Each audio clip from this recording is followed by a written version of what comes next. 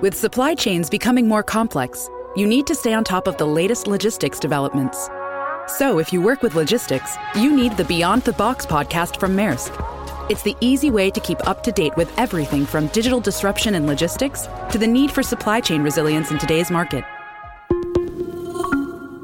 Find out more and keep ahead of the game with the Beyond the Box podcast on logistics insights at maersk.com/insights.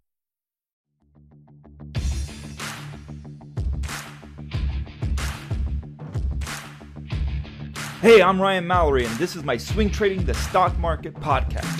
I'm here to teach you how to trade in a complex, ever-changing world of finance. Learn what it means to trade profitably and consistently, managing risk, avoiding the pitfalls of trading, and most importantly, to let those winners run wild. You can succeed at the stock market, and I'm ready to show you how. Hey everybody, this is Ryan Mallory with Swing Trading the Stock Market. In today's episode, we're going to talk about relative strength indicator versus the stochastics indicator. How do I use them in my trading? How important are they for traders to be aware of, to be knowledgeable of? We're going to talk about all of that. Now, this comes from a person who in the trading block asked me a question today about these two things. And he wrote, I've got a silly question to ask and would love for you to do a video on it if you're able to find the time, but would it be possible to spend time on RSI and stochastics? I'm sorry if this is a very green question for other people, but for me, I've always wanted to ask this for a long time. No rush. Well, I'm getting it done the same day that you asked it, so I guess maybe I'm rushing it a little bit. He did ask for a video, but I think this is something that I can explain in a podcast as well. And my goal here, as it is with every podcast, and I think there's a lot of podcasts out there that they get into all the chart details, like you have the chart in front of you while you're driving down the road listening to the podcast. One thing I always try to do, and it's one of the reasons, too, why I focus so much on the psychology, because you don't need a chart in front of you to focus on that. But in something like this, where it can get a little bit more technical, I want to keep it very understandable to where you don't need to pull up a chart, to where what you learn here today, you'll remember it, you'll go and look at a chart. It's like, okay, that's what he was talking about. And like I said, my point here is to keep this simple and without the need of visual aids. So we're talking about RSI and stochastics. Both important indicators, actually you call these oscillators, important oscillators for traders on a day-to-day basis. I use both of them, and I don't rely on them as much as I rely on price and volume. Those are the two elements that I rely on the most. I think those are the most important parts of trading: price followed by volume. And then you get the indicators and the oscillators, and those are really subsets of price and volume. They're derivatives of price and volume. So it pays to be good at just understanding price and volume, and then start incorporating RSI or MACD or stochastics into your trading to give you a better edge. But you don't necessarily need these in order to have an edge, but they can help. So for those who don't know, RSI, that's a relative strength index. It measures the speed and the change of price movements in a stock or an index or an ETF. It can even be crypto or Forex, whatever you're trading. Essentially, this is going to measure that speed and the change of price movements. It's calculated using average gains and losses over a specific period of time. For me, I use a 14-day setting. Some people will increase that. Some people want a faster RSI, and so they'll decrease that to maybe 5 or 6 days. Generally, most people use 14 days. Key RSI levels to be aware of would be below 30 is going to indicate an oversold market. So when you see RSI dip below, it means that the market is getting very oversold. Above 70, you would consider that a very overbought market. So you look at the market right now, the S&P 500 over the last 3 weeks, it has gone absolutely bonkers. And during that time, it's gone from being below 30 all the way up to 91. And that's like one of the strongest readings we've had in 2 or 3 years. So it's a historically high RSI reading to get to that level. So that makes it very overbought. And what a lot of people will do is they'll take whatever stock that they're trading or looking to trade, and if the stock dips below 30, they'll consider that a potential buy signal. They'll see it as being undervalued. They need to go ahead and get long. It's oversold. But I'm not a huge fan of that, because you've heard me talk about the falling knife theory, right? You see a stock falling hard, yeah, it might be below 30 on the RSI. It may even be below 10 at some point. But if it's still falling, let it keep falling. There's no need to try to catch it. And that goes back to, like I said, the falling knife. If you try to catch a falling knife, what happens? Oftentimes, you might find yourself trying to catch it by the blades and not the handles. And that's a problem. If you start catching knives that are falling and you catch it by the blade, you're going to get cut up. You're going to get beaten up and you're not going to like it. It's going to hurt. And it's just like that with a stock. A stock in a free fall, you try to catch it, on the way down and try to time that bottom, it's going to be equivalent to trying to catch a falling knife. And the laws of gravity suggests that the longer it falls, the more acceleration there is to that falling. So, the faster it falls makes it even harder to catch. And I think the same can apply to trading. So what I like to do is I like to wait for it to cross back up above 30 because it can spend a lot of time below 30. Just because it hits 30 doesn't mean it's just going right back up again. It can spend a lot of time. So if I'm going to use the RSI, I'm more than likely to wait for that line to dip below 30. And remember that, because I didn't explain this, the minimum or the lowest that it can go is 0. The highest it can go is 100. So like I said, 30 oversold, 70 overbought. So if it dips below 30, that's not an automatic buy signal in my book. What I'm waiting for it to do is, spend whatever amount of time it needs to in oversold territory and then curve back up above 30, close above 30. And then we're talking business. Then that becomes a trade that might be ready to turn the corner and fade back to the upside. Now on the stochastics, what are we dealing with here? This is going to help identify momentum and potential trend reversals as well. Very similar in many ways to the RSI. I consider stochastics to be a little bit faster with more reversals than what the RSI provides. Now, this is going to consist of 2 lines. This is going to have this percentage K, that's your fast line, and a percentage D, that's your slow line. And they're going to be showing the closing price relative to the high-low range over a certain period of time. So the levels to be aware of, we talked about RSI being 30 and 70. It's going to be on a scale of 0 to 100. On the stochastics, though, yes, it's still 0 to 100, but it's going to be oversold at 20, overbought at 80. And I think it's a lot easier for stochastics to get to like 90, 95, even like 99 than it is for RSI. I mean, like I said, RSI is hitting 91 right now in the S&P 500, and that's a historically high reading.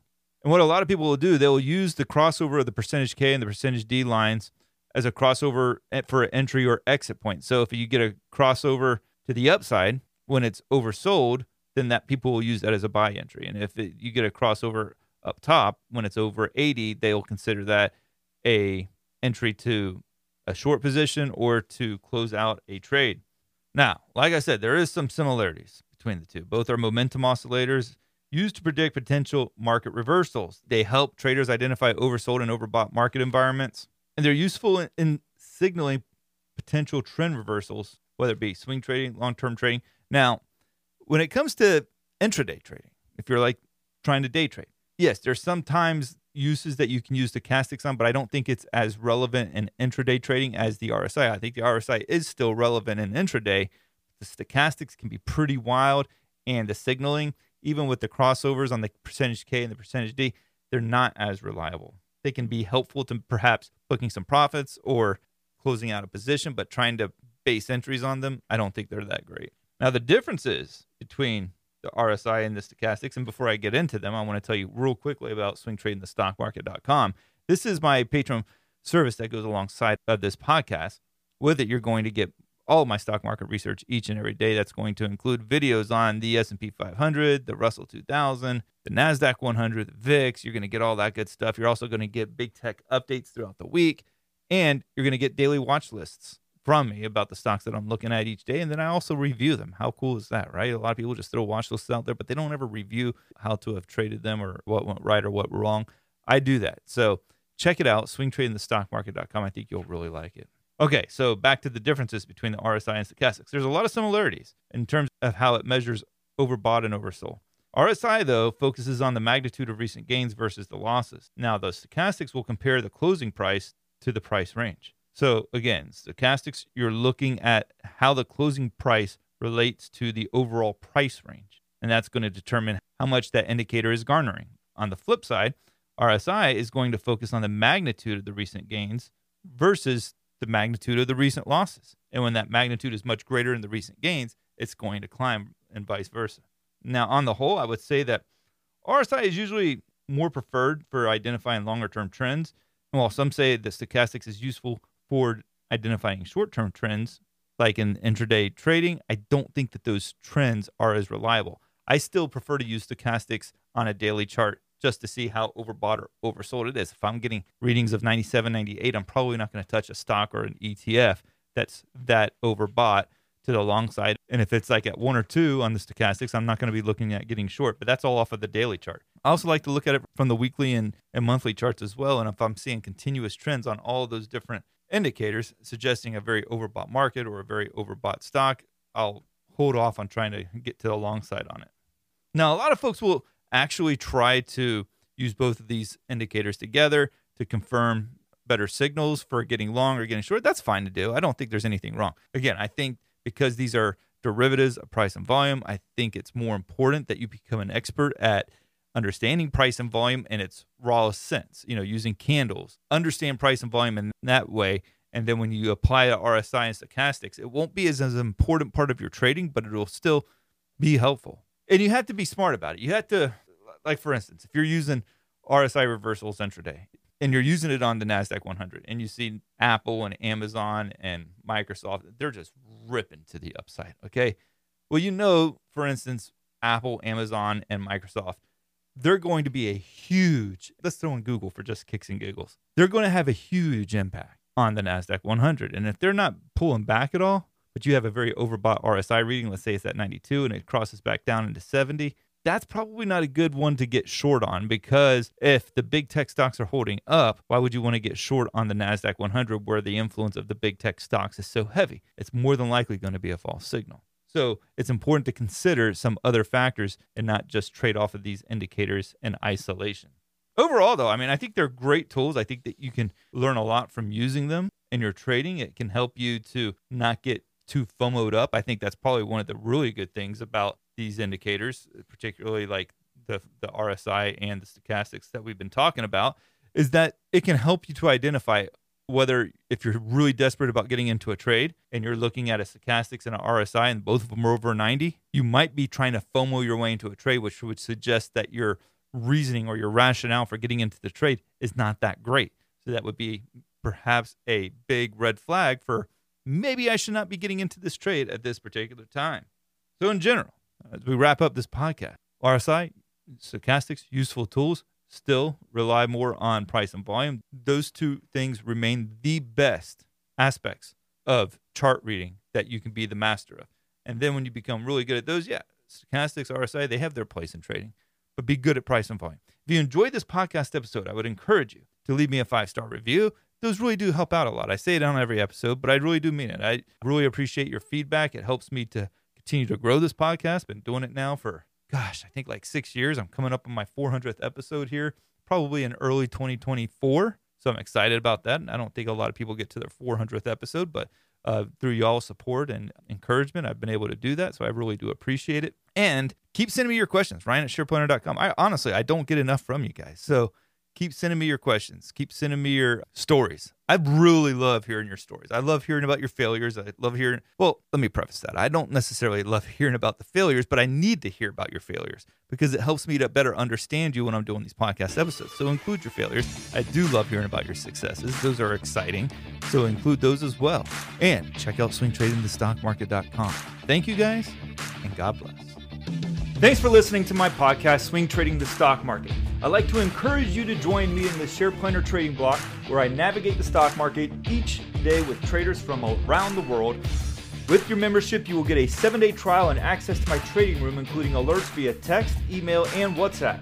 So go ahead, sign up by going to shareplanner.com/trading block. That's www.shareplanner.com/trading block.